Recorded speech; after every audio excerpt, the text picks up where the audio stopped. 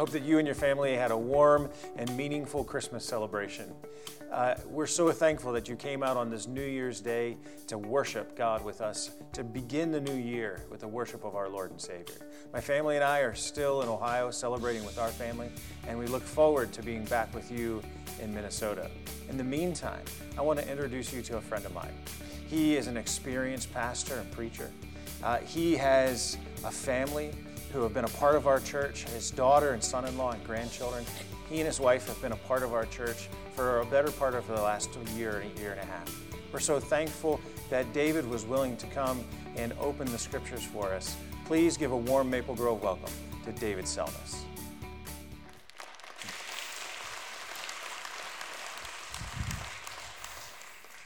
Well, thank you. First of all, I need to start out by saying I'm somewhat confused because I thought that I would dress appropriately, but when you see Zach, the youth pastor, wearing a tie, and I'm just in a sweater, I feel very unprepared. So we'll go with what we have, and Zach, I need to talk to you afterwards.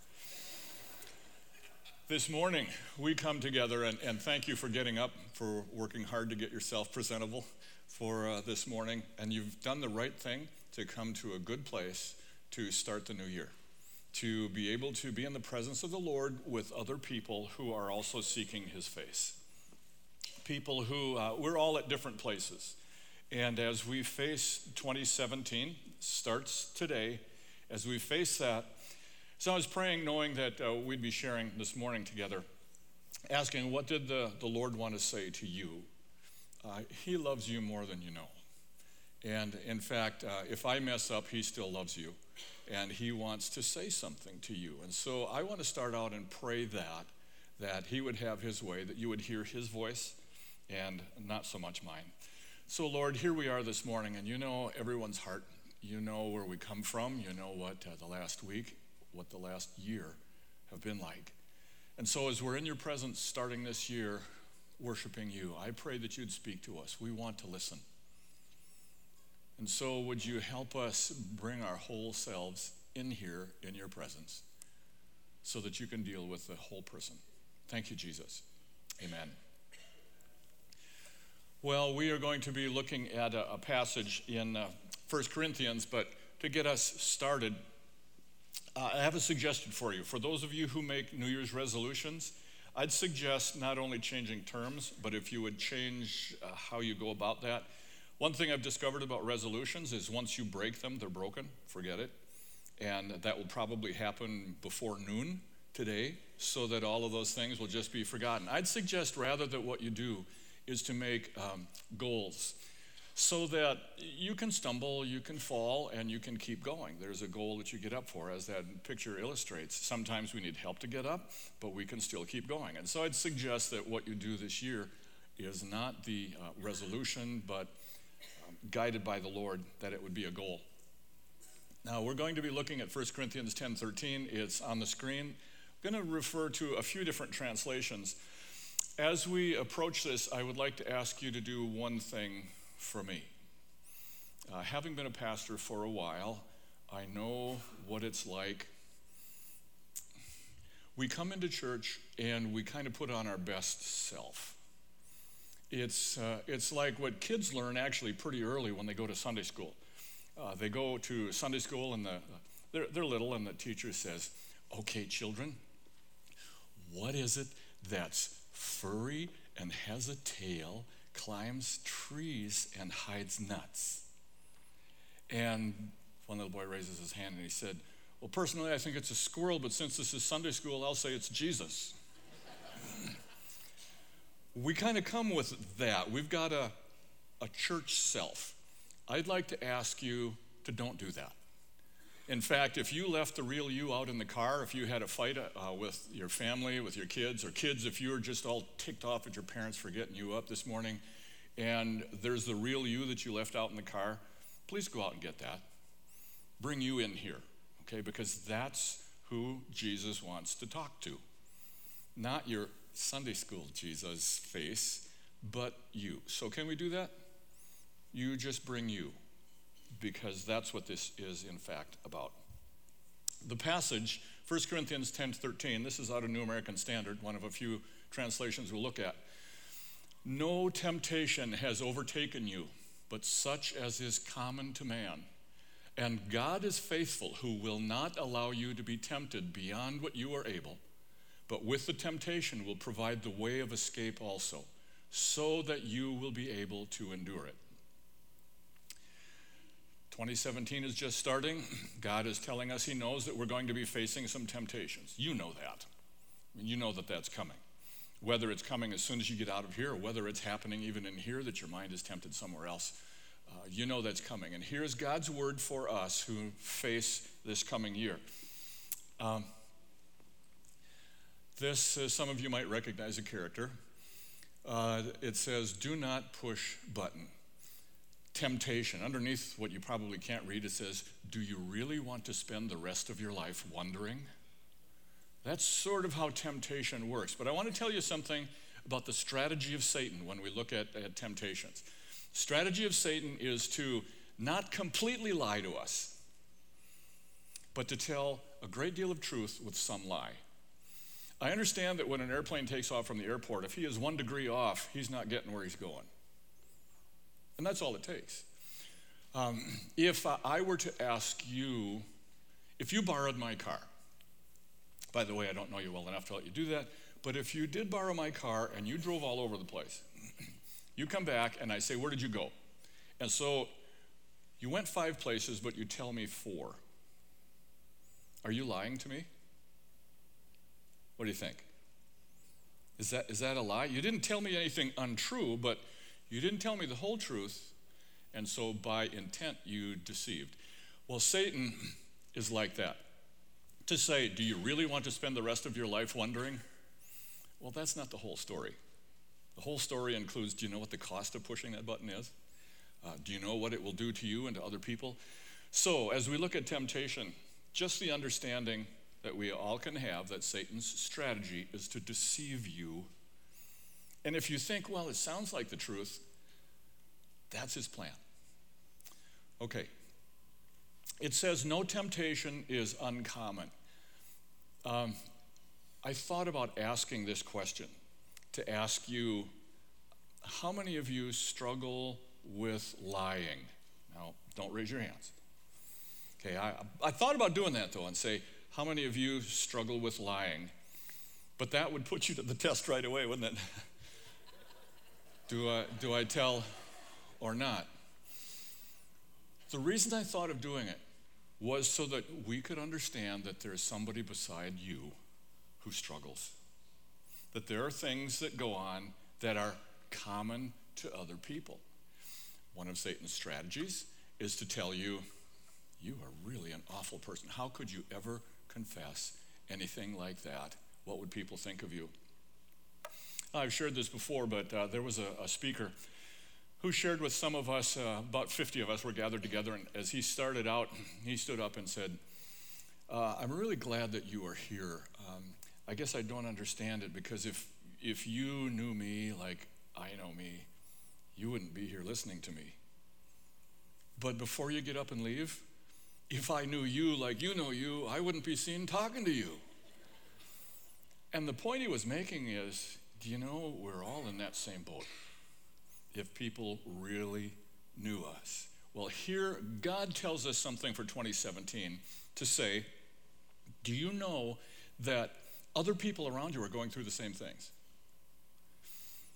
He tells us in his infallible word, there is no temptation that has taken you, but it's common.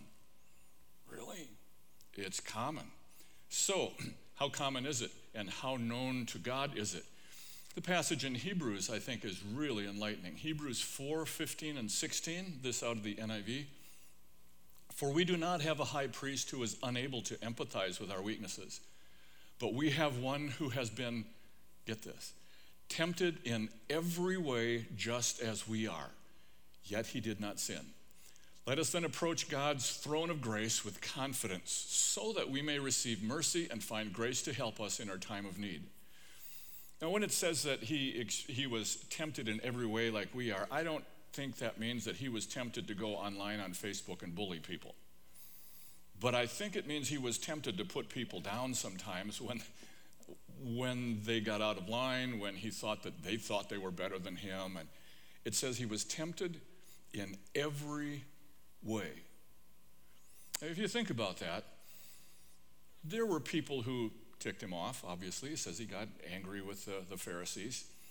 Do you think there were times of temptation when he's laying down, when they had their meals, they would rest their elbow on the table, their feet would be out, and there was a woman kissing his feet. Do you suppose he was tempted? Do you suppose he was ever tempted to take things into his own hands and not to do what the Father wanted him to do? Every category of temptation he faced. So does he understand yours? Yes. It says, but we have one who has been tempted in every way just as we are, yet he did not sin. In light of that, let us then approach God's throne of grace with confidence so that we may receive mercy and find grace to help us in our time of need. 2017, we're going to be facing a lot of stuff. You will face your temptations. Some of them you have never told anyone, and you hope they never find out. And God knows. If you think that God is surprised when you sin or disappointed, if you think he's disappointed in you when you sin, you may have the image of yourself as he picked you in the second draft round out of all the heathen in the world and go, I can use you. Yeah, you'd be good. It's sort of like that picture of football where they pick out the ones they think have the best potential. And sometimes the draft picks don't work out and they're disappointed. If you think God is disappointed when you sin, you think of yourself as he expected better of me. And I'm here to tell you, he didn't expect anything different. The reason is he knew you completely. He knew exactly what he was getting when he got you. In fact, when he paid for all of your sins and they were nailed to the cross, you hadn't committed one of them yet, so he knew you were going to do them. He knows the things that you have not yet done, and he will not be disappointed. It's not good, but he's not disappointed. Disappointment means I didn't know. Colossians 2:14 out of the New Living Translation says, he canceled the record of the charges against us and took it away by nailing it to the cross. And so the list of things, most of them you can't read, and that's fine. I hesitated too at thinking of what kind of temptations should we name in here in church. Two ways we could have gone on that. One of them would be just name kind of innocuous, things that don't really offend anybody. Like, I took 2 cookies, and that's the temptation. The other direction I thought of going is, okay, let's get real and let's name some things. But I don't want to do that. I don't want to give attention to some of the ludities and some of the things that it says are not even right to bring to the light and to talk about. But I want you to know that God is very, very aware. It's included on the list that was nailed to the cross that was your list. Even before you had committed any, your list was there. So does he know what you're going to face in temptation? Absolutely. Absolutely he does. So rather than God being that angry God who's pointing at you going, what? Psalm 3:3 out of the ESV says, but you, O Lord, are a shield about me, my glory, and the lifter of my head. Isn't that awesome? So in fact, what the Father does when you struggle with temptation is the hand comes out under the chin and says, look at me. I know. Don't buy the lie of the evil one who says you have done such a horrible thing, which you have, but how can you possibly return to God, which you can? And the Father says, look at me. He is the lifter of our head. So, 2017, with the temptations that we're going to be facing. 1 Corinthians 10:13, no temptation has overtaken you, but such as is common to man. And then goes on to say, and God is faithful, who will not allow you to be tempted beyond what you are able. not tempted beyond what we are able. Before we get to that, and typically that's what we would jump to, I want to take the phrase that God is faithful. I have a few friends who have shared personal things with me, and in the course of life being a pastor, you hear a lot, but there was one man who said something that just crushed his soul. He had gone through a lot. He had done a lot of things wrong. His wife stayed with him. She went through a lot of things with him. She was just an amazing person. And he said what really crushed him was that she made this comment to him, "At least you've never been unfaithful to me." And he said to me, "But one time I was." And it so just tore him up that she would say that as a vote of confidence in him. Let me ask you, if a husband has, or a wife, has only cheated one time, can you call them faithful? Yeah, no? Hear one no? No? No, I don't think so. That's not how we use the word. That's not what it's intended to communicate. So when we say someone is faithful, it means every time, all the time. When we read this and it says God is faithful, does that mean most of the time? It means every time, all the time. So when we start out with that, that's our understanding of God. He is faithful and will not allow you to be tempted above what you are able. Isn't that a cool promise? So what you are going to face this coming year, and you will, he has faithfully said, "I will not allow you to be tempted above what you are able." Whoa, seriously. All right. How does that work? How can he say that he will not allow any? Because we face temptations all the time.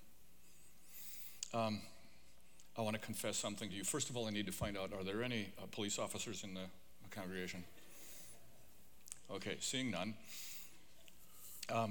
I have had the privilege of being a ride-along with the police department. I did that prior to moving here, and then I had a chance to be a part of the Police Citizens Academy here in Maple Grove.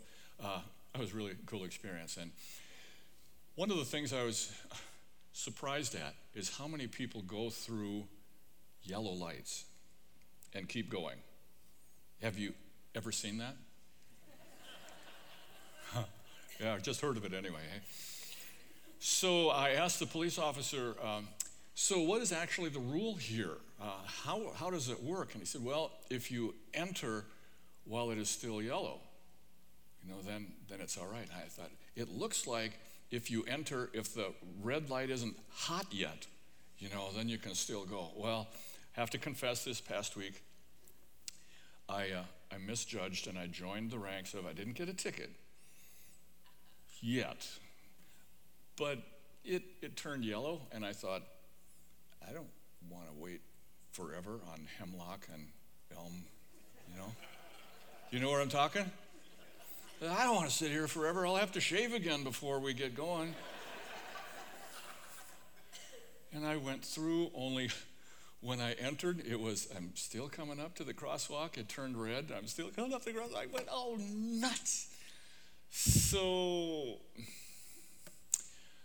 we face temptations all the time. How can the Lord say he faithfully will see to it that we will not be tempted beyond what we are able? How? How does that work? How can he possibly say that? Well, I want to consider that a little bit here. Psalm 139:4 out of the New Living. You know what I'm going to say even before I say it, Lord.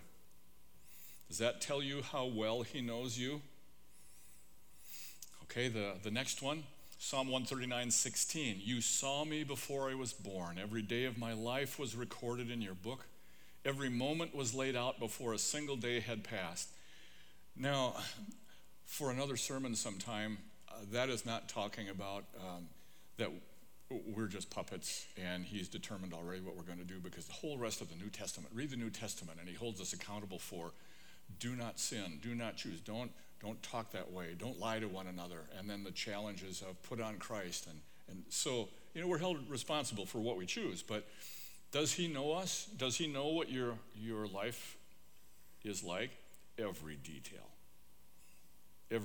of what's coming in 2016. Wow, is that good news? In Job, interestingly enough, is a great example. Job 1:12 is the scene where Satan came before God, and God said, "Have you seen my servant Job?"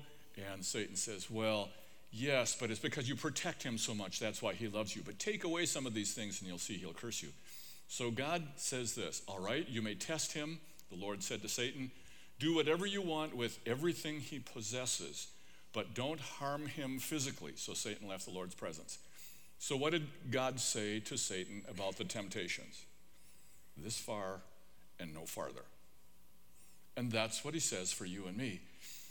Now Satan came back and in chapter 2 asked God, "Well, yeah, but you let me touch his life and you'll see." God said, "Okay, you can touch his life, but spare him. You cannot take it." So once again, God said, "This far and no farther." That's what Scripture tells us about God's faithfulness when he screens all of the things of our life that we're going to be facing. Everything that you are going to face in 2017 has already been screened by him. If he cannot use it for good, and we'll look at Romans in just a second, if he cannot use it for good, he says, "No, I cannot allow that to come into my child's life." If it is something that Satan intends for harm like he did with Job, but God wants to use it for good, God says, "Okay, we can do that." He screened it, and he is faithful every time, all the time. Now, Romans 8:28 out of the New Living Translation says, "And we know that God causes everything to work together for the good of those who love God and are called according to his purpose for them." So he has screened it, folks. Our Heavenly Father, who is a good Father, is powerful enough to ultimately say, "No, not this." And so when we face a temptation in this coming year, you can know God has already seen that and said, "Okay, well, that's maybe not quite enough for us." Let's read the verse again and go on. 1 Corinthians 10:13, "No temptation has overtaken you but such as is common to man. And God is faithful, who will not allow you to be tempted beyond what you are able." It goes on to say, "But with the temptation will provide the way of escape also, so that you will be able to endure it." Any of you remember the Kathy comic strip in the paper? Yeah, I came across one that I think is actually the most accurate description of how we handle temptation very often. And so I couldn't find it to actually print it out, but here is what it says. It's Kathy who struggles with eating cookies, among other things. She goes into the grocery store, she gets one of the carts, and she says, "I will go to the store, but I will not go down the cookie aisle."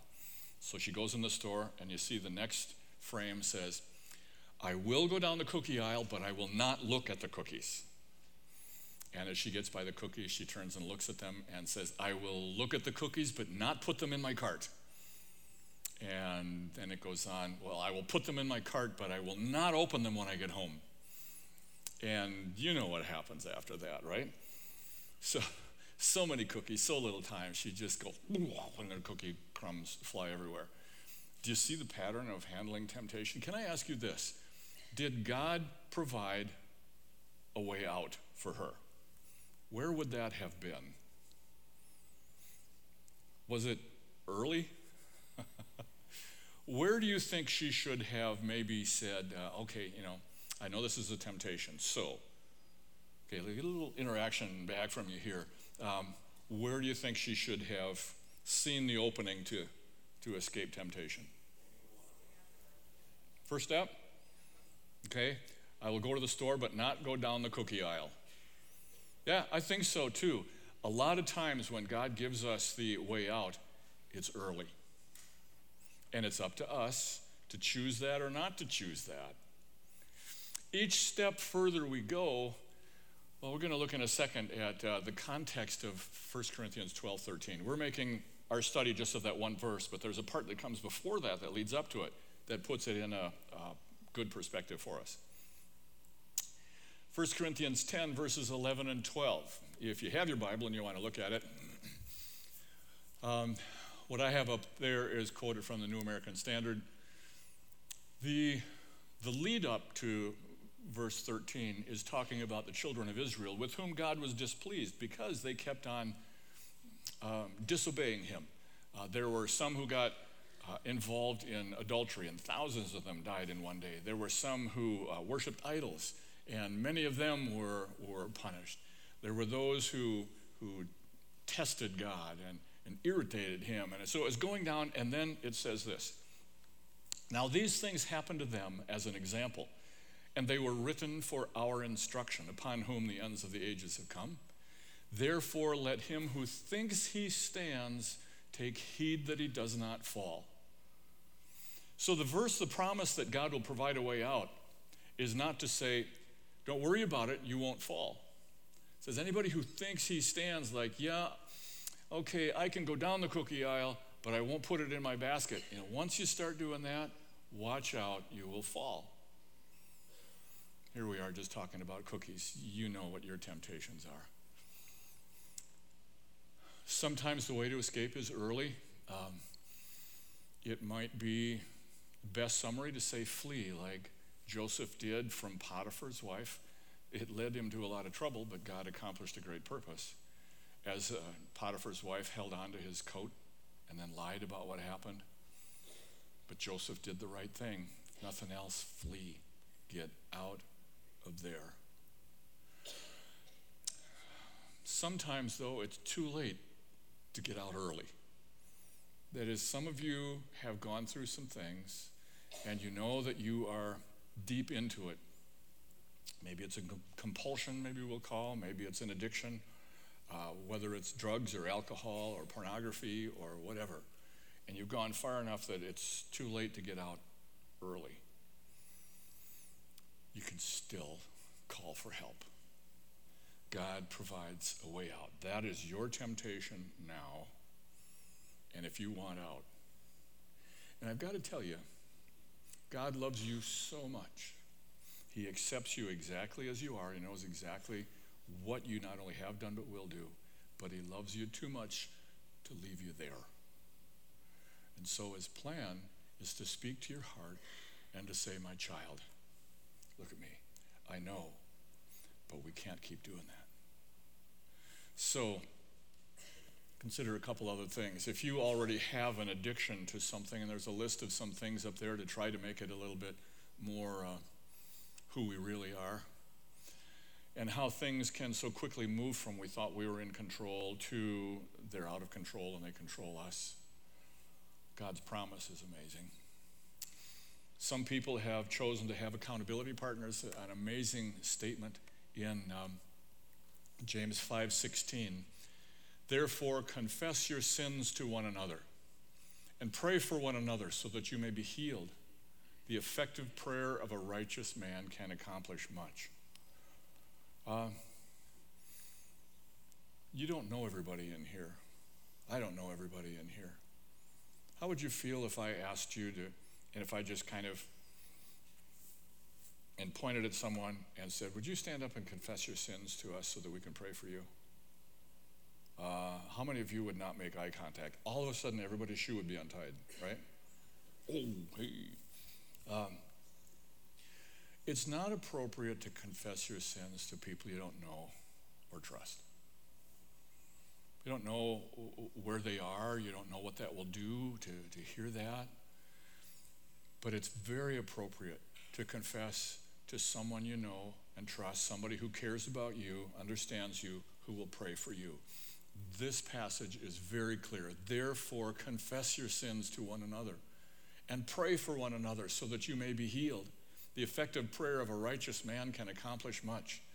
God knows what's coming in 2017. He's already screened it, and he has given us some things to prepare for that. He has promised. He is faithful. He has said, hey, what you're going to face is common to people. So, don't think you're the only one. In fact, understand that Jesus experienced temptations just like you are experiencing. He knows them. Also know that I took them all, and they were nailed to the cross. They have been paid in full. I think it's interesting that this cross doesn't have a lot of stick-em notes on there with people's sins still on the cross. It's clean because they've been taken, they've been paid for, paid in full, and our sins are as far as the east is from the west, and he does not remember them anymore.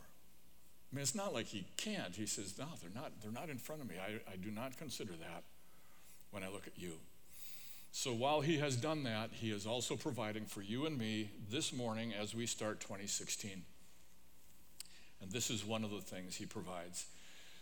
I want to wrap it up with this idea. How does he stay so connected with you and me in our temptations? We just finished the Christmas season, and some of the songs that we were singing included the name Emmanuel, which means God with us. And the promise that was so exciting to the people of that time when Jesus was born is that, wow, the King is born. He's with us. Now, if you have the big kid on your team, like if Jesus, God himself, is going to be with you, you'd think, yeah, we're going to win everything. That is, in fact, what the nation of Israel thought when Jesus, the King, came. They thought it was going to be a little bit like when you played Red Rover. You remember playing that in school? And whoever got the big kid, that team would win. You know what? You'd stand holding hands like this, and then you'd say, Red Rover, send Igor right over. And this big kid would come running, and then afterwards the vice principal would be calling 911 to see, how do I put shoulders back together? So if you had the big kid, you'd win. God with us, wouldn't you have the big kid, and wouldn't you always win? Well, that's what Israel thought. And when they discovered it meant something else, they crucified him. They wanted what they had expected. So Emmanuel, God with us, what did it really mean? Jesus was with them, and let me read this from John 14 as he spoke to his disciples. If you love me, you will obey what I command, and I will ask the Father, and he will give you another counselor to be with you forever, the Spirit of truth. The world cannot accept him because it neither sees him nor knows him, but you know him, for he lives with you. Now, who is he talking about? Himself, Jesus. I live with you. He lives with you and will be in you. I will not leave you as orphans. I will come to you. Before long, the world will not see me anymore, but you will see me because I live. You also will live. Jesus took that next step to say, I'm not just going to be with you. I will be living in you. Where you go, I will go. Now, the interesting thing about that is that we don't leave him in the car when we go places we shouldn't go. He goes with us. Scripture has much to say about don't grieve the Spirit, but he is in us. So how does he know our temptations? How does he know it so well? He lives in us. He goes everywhere. Wow, thank you. Don't deserve that, but thank you. So Hebrews 13:5 says, because God has said, never will I leave you and never will I forsake you. Ever. Ever. 2017, he is there. He has made a plan. He is in you. He goes with you. No matter what, he will never leave you or forsake you, no matter what you face. If the temptation is to get really discouraged, if the temptation is to say, God, this is too much for me, if the temptation is to think that God is so upset with you because you failed so many times, and how can you look at him in the face again? He knows that. And he is the lifter of our head to say, come to me.